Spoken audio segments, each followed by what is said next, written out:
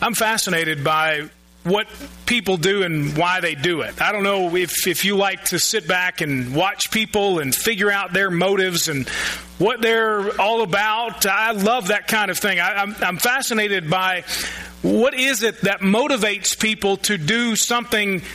Maybe that's good, maybe that's not good, but think about work. What motivates people to do what they do at work? If you think about your own job or the job that you once had, what was it about those folks that you would say, this is why they do what they do? There was a study that came out from a leadership teacher and author. His name is Ken Blanchard.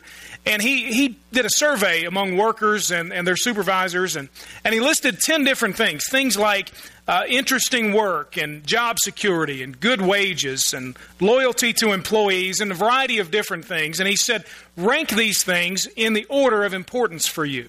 And what was interesting was the motivation that people have for doing the work they do, for doing a good job, if you will, came down really to three things. Ranked in this order was the final tally. First of all, people want to do interesting stuff. They want to have some interest level in what they're doing. They want to say, I'm doing something that interests me. That's number one on the list. Number two on the list was they want to feel recognized and appreciated. If you're a boss in any way, pay attention. You're going to get something good this morning just in the introduction to the sermon. All right? They want to do interesting stuff. They want to feel recognized and appreciated. And thirdly, they want to make an impact. Nowhere on there is money. Money is not the single most important motivating factor for people. Now, for some, maybe it is. You say, well, it is for me. That's fine. But for most folks, those other three things are more important. I'm fascinated by that. I'm fascinated by why do people do what they do. Of course, as a former athlete and now as a coach and trying to figure out what can help motivate young players, I'm fascinated by all this stuff. But I'll tell you what's more interesting to me. Far beyond what people do for a living and why they do it, far beyond what athletes do and why they do it, is what people do or don't do when it comes to the things and the mission of God. As a pastor, you got to know that is very interesting to me. I show up every Sunday and I stand, before a crowd and I wonder, are you motivated to do the things that we see in the Scripture? Not do you know that you should, not even do you know how, but are you motivated? Do you want to?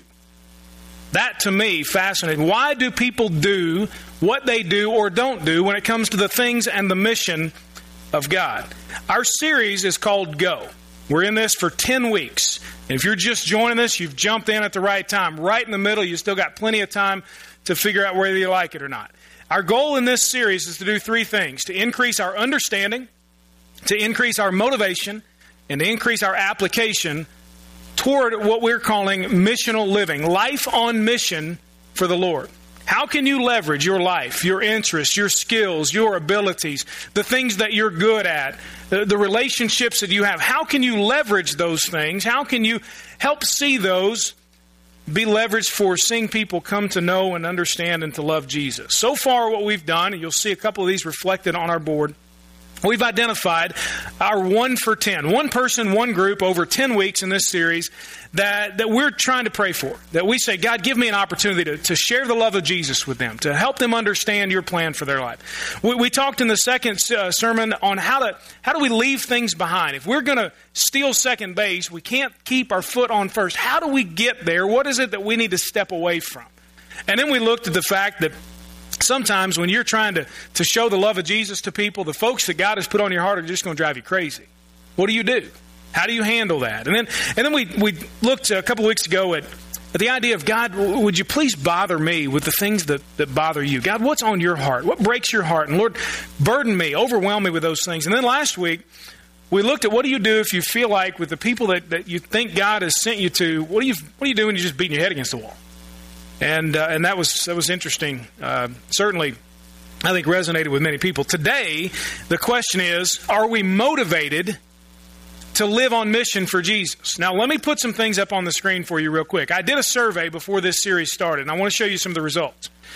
There was a series of questions about our role as a spiritual companion or leader for the people that we interact with on a regular basis. All right, so here's the first question. The first question was it was a statement, and you answered accordingly. I believe that it is my undeniable biblical responsibility to be a spiritual companion or leader or for the people that I interact with on a regular basis. Here were the results.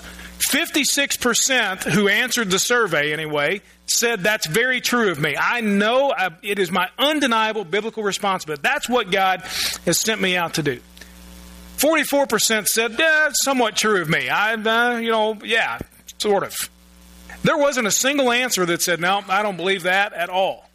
So I just say that because the majority of the folks who responded to the survey, and I would say as a result, it seems the majority of folks who are in attendance on a regular basis here at our church would probably say, yeah, all right, I know I'm supposed to be doing this. The next question was, I view myself as a spiritual companion. Now, there's a difference between knowing this is what I should do and actually viewing myself as that for somebody. The numbers change just a little bit. Very true of me, 22% said I view myself. So we go from 56% who say I know without any doubt that this is my responsibility, but only 22% of us say, yeah, I really do view myself. 70% say that's somewhat true, and 8% said, no, I don't really view myself as that at all. Now the next question is the one that I come down to today that I really want to focus on. Because it said I'm motivated to be a spiritual companion and or leader for the people in my life. I'm motivated. We know it was 56% say it's my responsibility. 36% say, yeah, very true. I am motivated. Somewhat true. 53% of us, so half of us say, yeah, I'm sort of motivated. But 11% of us say I'm not at all motivated to be a spiritual companion. Now, I'll just tell you, this isn't about guilt today. It's not about shame. This is about trying to help us understand what is it that should motivate us. What is it that keeps us from being motivated? And how can we close the gap between what we know we should be doing and maybe what we're not doing? I will say this, that one of the questions on the survey asks you to tell how significant the impact of things like sermons and conversations and so on are on your motivation for missional living. 77% of you who took the survey said that sermons have a significant impact on your motivation. Now, you may just be playing along because I'm the preacher and you want to make me feel good. That's fine. But I'm going to take you at your word. 77% of you said sermons matter to you. So here we go. All right, you ready? You're going to get a sermon. Now, that's really intimidating, I know. But it's going to happen, all right? So my goal this morning is to help us see what should be our motivation for this. I want you to turn to the book of Jonah.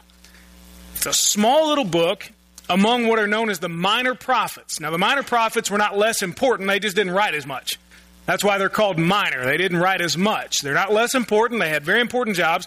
Jonah is packed right in there toward the end of the Old Testament among the minor prophets. He follows a guy named Obadiah and comes right before Micah as far as the way that it's ordered in our Bible. So when you think of Jonah, the story of Jonah, I would imagine that even if you have never been in church in your life, or you've not heard of Jonah in any context religiously whatsoever, most likely the first thing that pops into your mind is a big fish.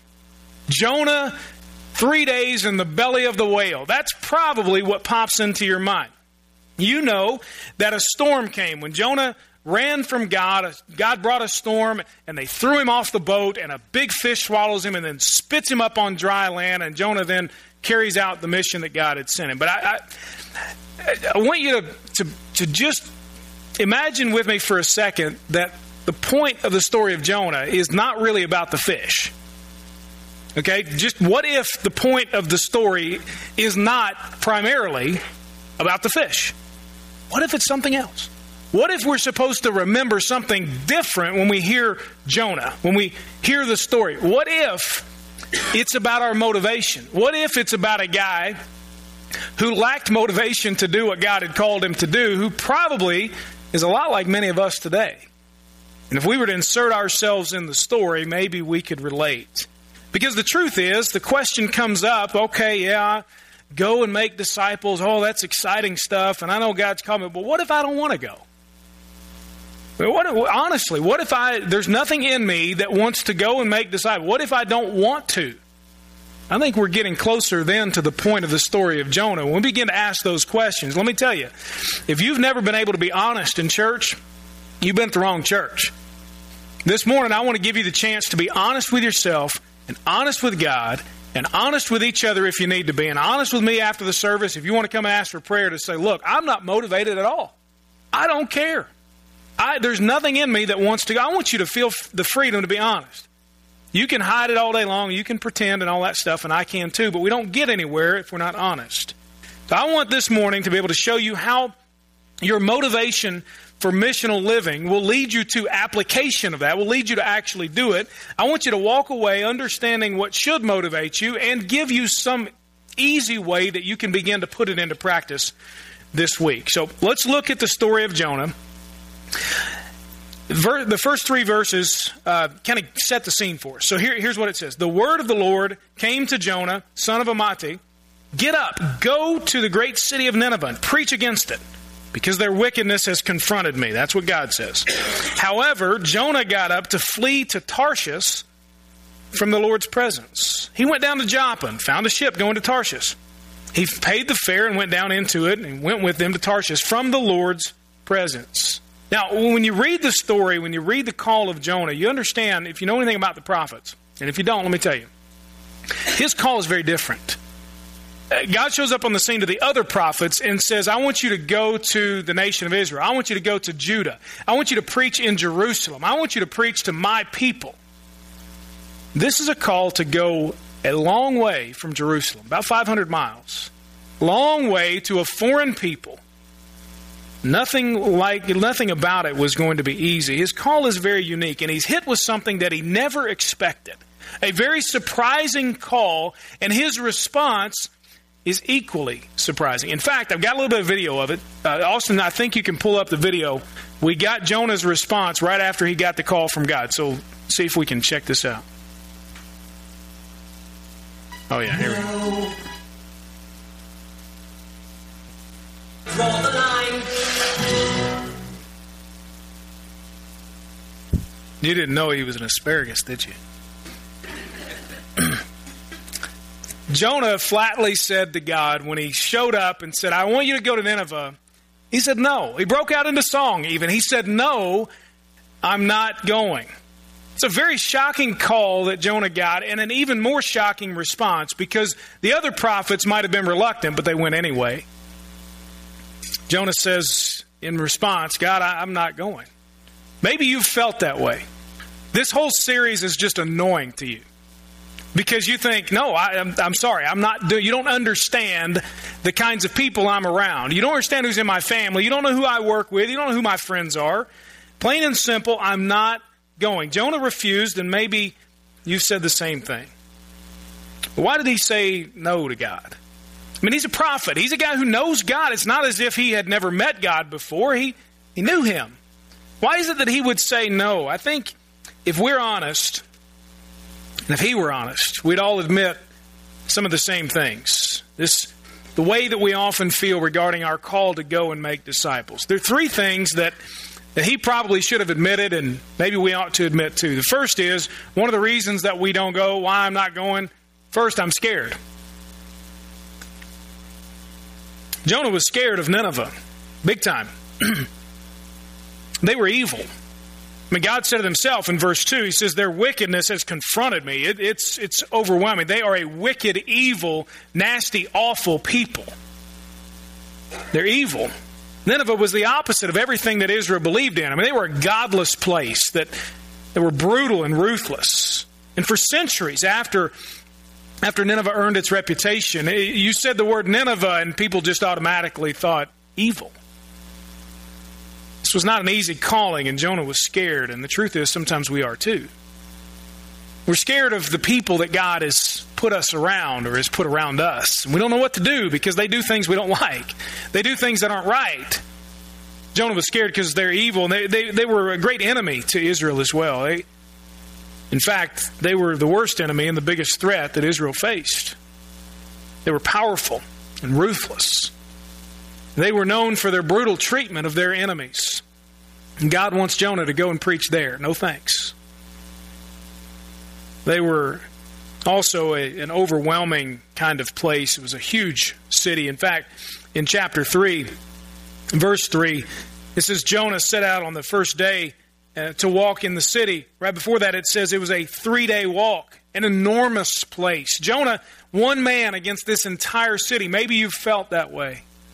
And you say, there's no way. I'm kind of scared to go by myself. Jonah, afraid to go on his own. I wonder if you were to answer honestly today, what makes you scared about reaching out with the love of Jesus? What makes you scared about living your life as a believer in Jesus outside the walls of the church? What is it that frightens you?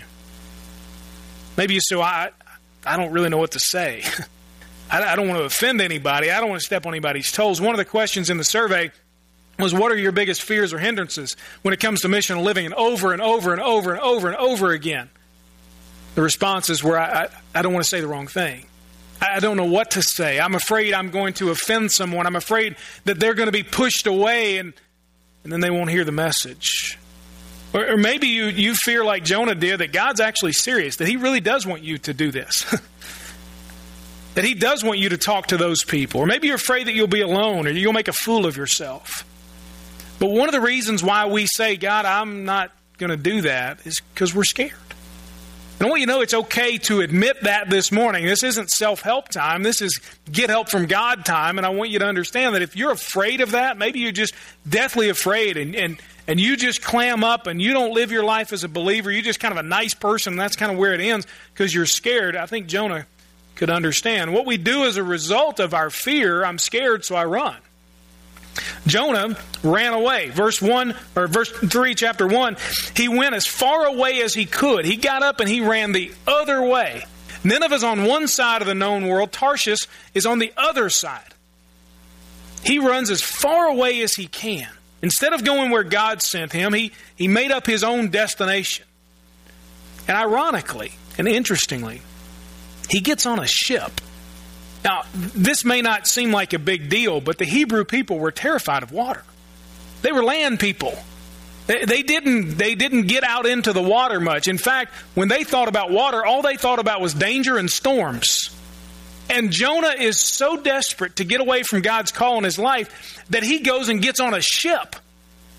He puts himself in extreme danger just to get away from what God had told him to do. It sort of reminds me of Squints Palladorus in The Sandlot. You seen that movie? This young boy who is infatuated with the lifeguard at the pool, Wendy Peppercorn. And she is a woman. And he has been for years going to the pool and tortured by her beauty. And so he does something so desperate. Squints can't swim, but he goes to the diving board in the deep end of the pool. And in order to get the attention, in order to finally do what he's been wanting to do, he jumps in. And lo and behold, Wendy has to save him. Something so desperate. It's sort of like what Jonah does. He puts himself in grave danger because he's so desperate to get away from what God wanted him to. I wonder how it is that you and I run away from God's call in our life. Maybe we just say, well, if I just delay long enough, God will use somebody else. God will use that preacher. Or my Sunday school teacher, or that person that I know is really close to God. Surely to goodness, God's going to use somebody else.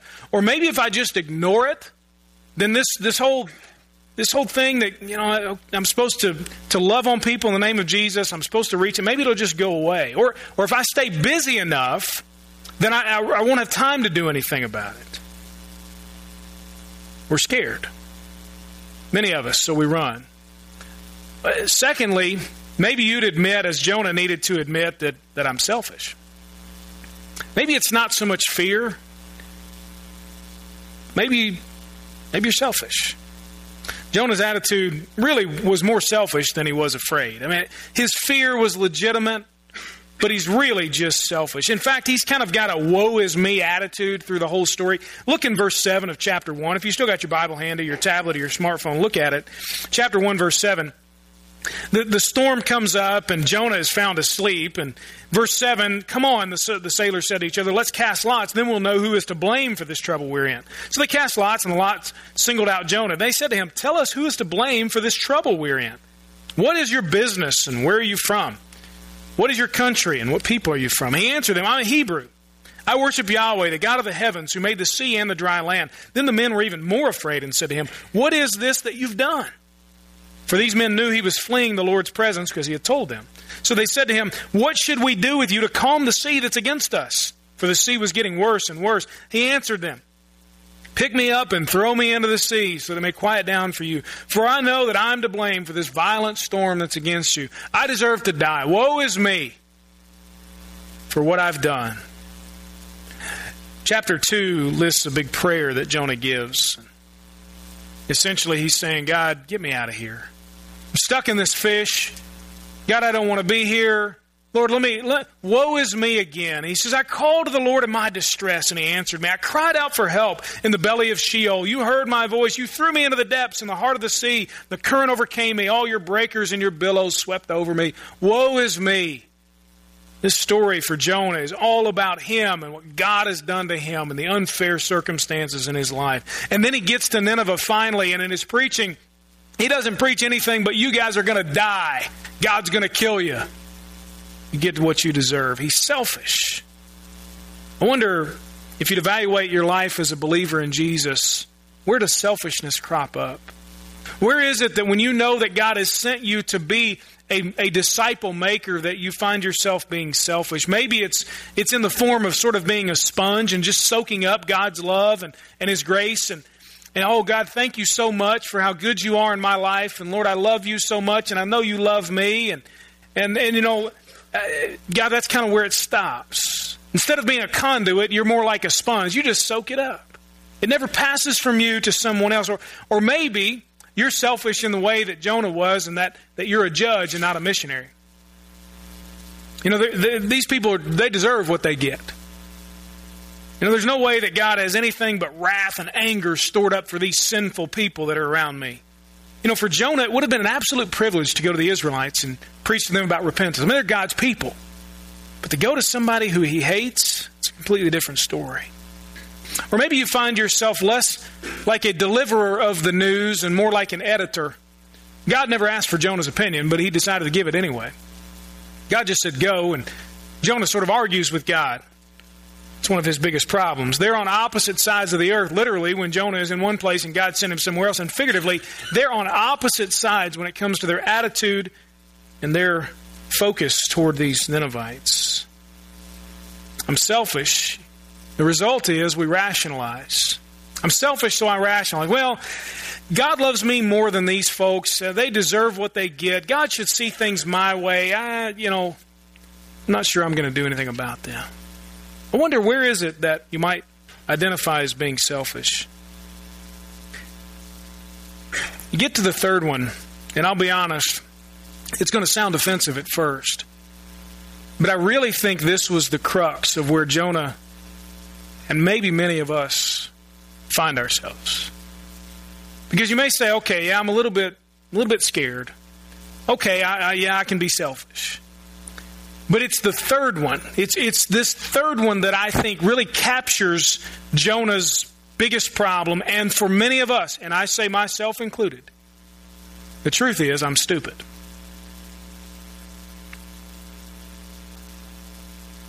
Jonah forgot who he was.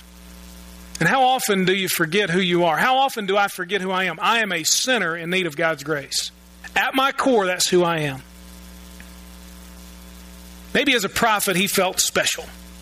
But it's interesting that he easily overlooked his sin of running from God when he considered Nineveh's sin. Oh, their sin's worse than mine. I'm nothing like them. I'm better than they are. He's comparing himself to someone else. Completely stupid. Forgetting who he is. Maybe you've done the same thing and you say, I'm not motivated to reach these people at all. And it could come down to the fact that, as I said, as offensive as it may sound, that sometimes we're just stupid. We've forgotten who we are apart from Jesus Christ. We've forgotten that apart from Him and His grace and His love and His rescue out of our sin, that we are lost, standing under God's wrath. Or maybe it's you've forgotten who God is. Jonah remembered, but he didn't like it. God is a God whose grace knows no boundaries. Jonah wanted God to be like him. He wanted him to play favorites. He wanted him to be critical. And he forgot that God kept showing up in his story, pursuing him over and over and over and over. God appears to him, tells him to go to Nineveh.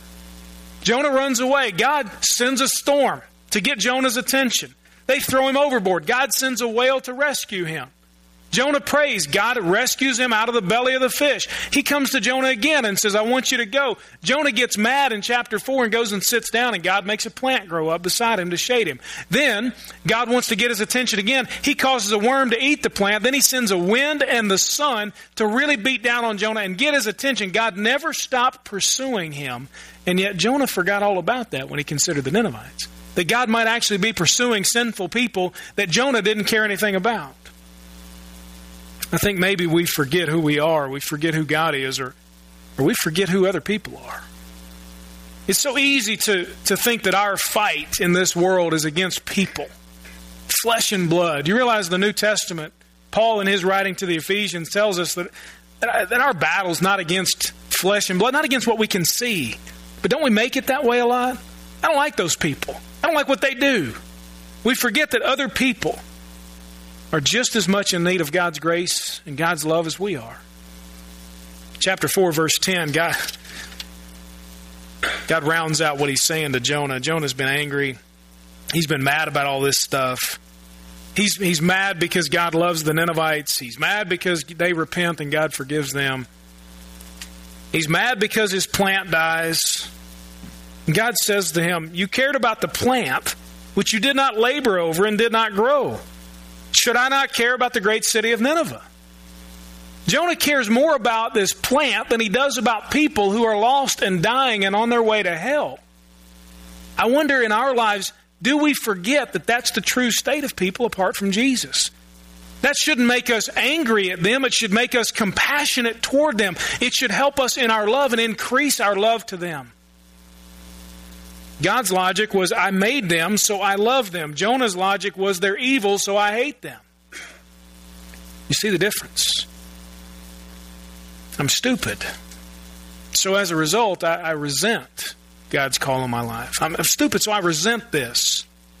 I resent God for sending me. Jonah says this in chapter 4. Look at verse 1. But Jonah was greatly displeased. This is after God forgives the Ninevites. He preaches against them. They repent. God forgives them. Jonah was greatly displeased and became furious. He prayed to the Lord. Please, Lord, isn't this what I said while I was still in my own country?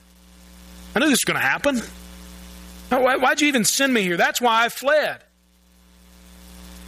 God, why would you send me to these people? I didn't want this in the first place. Jonah resents his calling. He resents God for loving the Ninevites. They don't deserve it, he says. He says in verse 2 of chapter 4, I know that you're a merciful and compassionate God, slow to become angry, rich in faithful love, the one who relents from sending disaster. And I resent all that about you. God, I wish none of that were true about you. I wish you only loved me. He resents not only God for sending him, God for loving them, but he resented the Ninevites for just being the Ninevites. He hated them. I hate them. I hate what they do. Jonah has lots and lots of motivation. Motivation to run the opposite way of God's calling. And as I told you from the very beginning, I want you to be able to be honest this morning. Maybe you're the same way and you say, I'm coming to church each week and I know you're going to be done with this series at some point and I'll be glad. I don't want anything to do with it. It bothers me. I don't want to be a missionary at work. I don't want to live life on mission. I just want to enjoy God's presence in my life, and that's it. I'll come to church and call it a day. But what's God really saying in the book of Jonah? What's the message? Because it's not just about a fish. It's about a reluctant prophet that God wouldn't stop pursuing. God wouldn't stop sending. God wouldn't stop showing up in his life. And so as we consider what might be the message, I wonder if you put yourself in this story, who is it that you hate? Who is it that you're scared of? Who disgusts you? Who threatens you? Who do you wish that God would just absolutely wipe off the map? Who are the kind of people that you just don't like?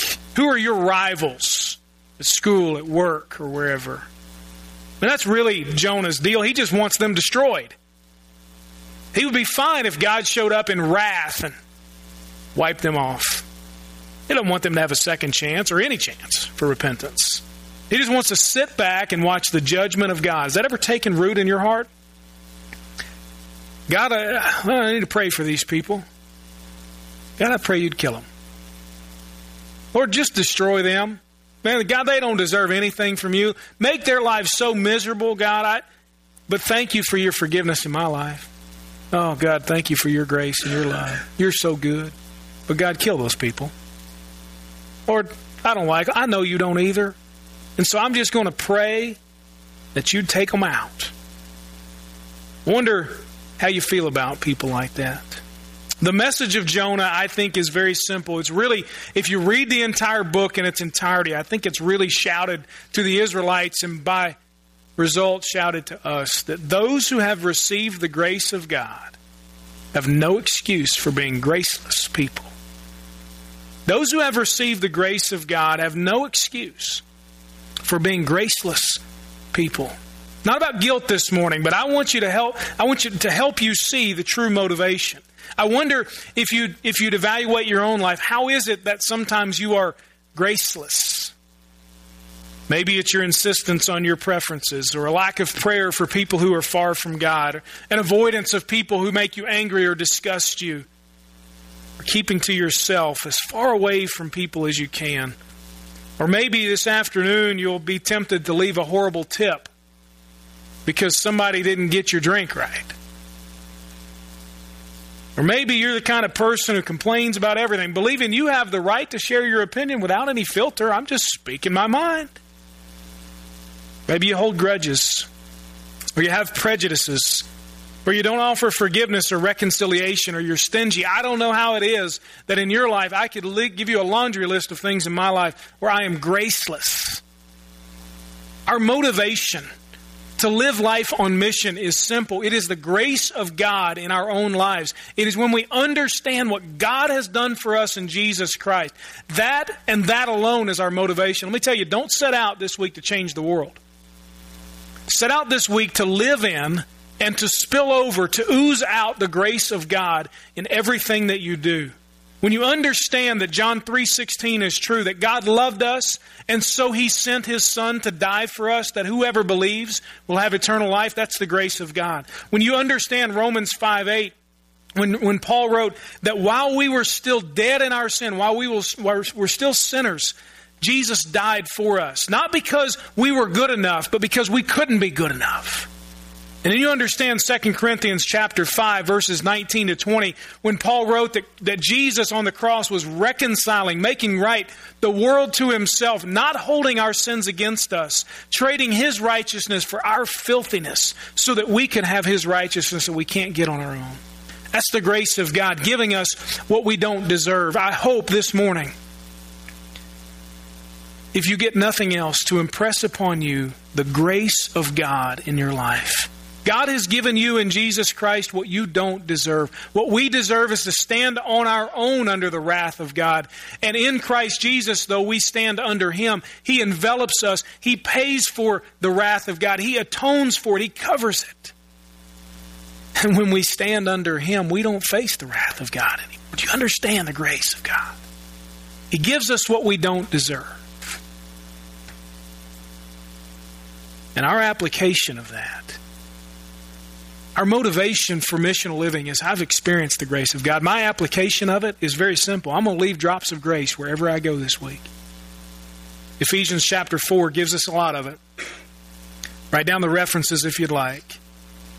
Ephesians chapter 4, Paul is given a whole idea in the first 3 chapters. Here's who we are in Jesus Christ. Now here's how we live as a result of God's grace in our life. Chapter 4, verse 2 and 3 he says, live with humility and gentleness and patience and love and unity. Chapter 4, verse 29, let no unwholesome word proceed from your mouth, but only such a word as is good for building someone up according to the need of the moment, that it may give grace to those who hear it. Ephesians chapter 4, verses 31 to 32, as a result of God's grace in your life, let all bitterness and wrath and anger and slander be put away from you, along with all malice. And be kind to one another, tender-hearted, forgiving each other, just as God in Christ also has forgiven you. It's real simple. If I could do anything to increase your motivation toward missional living, It's not going to be to form a new program at church and get you excited about it. It's not even going to be to put 80 shoe boxes up here and say, hey, don't you want to be involved in this? It's going to be to once again remind you and to remind me of the grace of God in Jesus Christ. That's it. It's the only thing that will last. My prayer for you this week is that you will spend time with God, letting Him once again overwhelm you with His grace and then spill it out everywhere. Both Jonah and the Ninevites needed a second chance, and you may be here this morning needing a second chance. Don't miss that part of the story. And God offers it today through faith in Jesus Christ. A brand new lease on life, starting over from where you are. 2 Corinthians chapter 5 tells us that when you're in Christ, all the old is gone. The new has come. Because in Him you're forgiven. In Him your sins are not held against you. In Him you have new life both here and forever. In Him your fear is overwhelmed. In Him your selfishness is completely overcome. And in Him, in Jesus, you have a daily reminder of God's graciousness and His love towards you. Motivation that is all we really need is to understand God's grace in our lives, to receive it, and then simply to live it out. I wonder this week, how is it that you can just leave drops of grace everywhere you go? Start today. I joke about the tip, but somebody here this morning, listen to me, somebody here is going to go out to eat and get horrible service. Horrible. Terrible. It's going to be awful. I mean, they're going to spill something on you. Now nobody's going out to eat, right? But it's going to happen. You're going to get awful, terrible service. I ain't giving them nothing. If they work for $2 an hour, give them a nice tip, for crying out loud. They're not trying to spill the drink. How can you drop grace everywhere? When they drop your drink, how can you drop grace? When that person at work who does that same thing that annoys you over and over and over again, how can your response be one of grace? Now, I'm not saying that God's grace condones any of our sin, not at all. But God's grace overcomes it. Where sin abounds, God says, grace abounds even more. I wonder how we could meet all those things that people do that drive us crazy, that are sinful, that are awful. How can we meet it with the same kind of grace that God has given us? See God's grace in your life. Spill it out everywhere. You want to know how can I live life on mission? That's it. Let's pray together.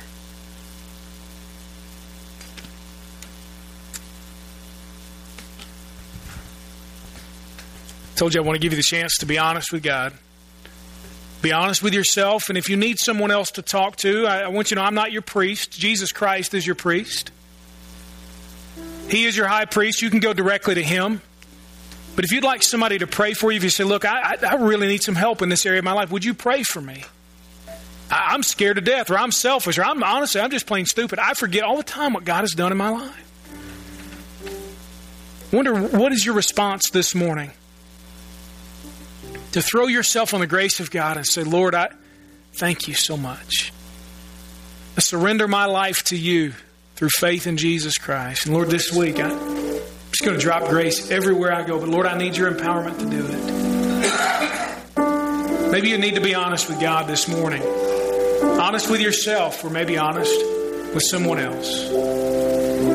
You can spend time with the Lord right there in your pew. You come down front to pray. Come and talk with me and be fine. Don't leave this morning without having intersected, without having understood the grace of God in your life and made a commitment to just ooze that out everywhere.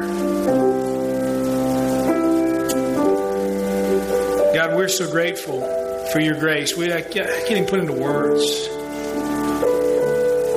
It's overwhelming to consider what I deserve apart from Jesus Christ. To consider what you have done in my life. Lord Jesus, I thank you for going to the cross to take my sin. Not just part of it, but all of it. Lord, remind me. Remind us of your grace. Lord, remind us we have no excuse to be graceless people. So God, fill us up and let us spill out everywhere to live life on mission as a gracious person. Not just being nice, but gracious in the name of our gracious God, our Savior, Lord Jesus. Call us this morning to repentance. Help us to respond to you.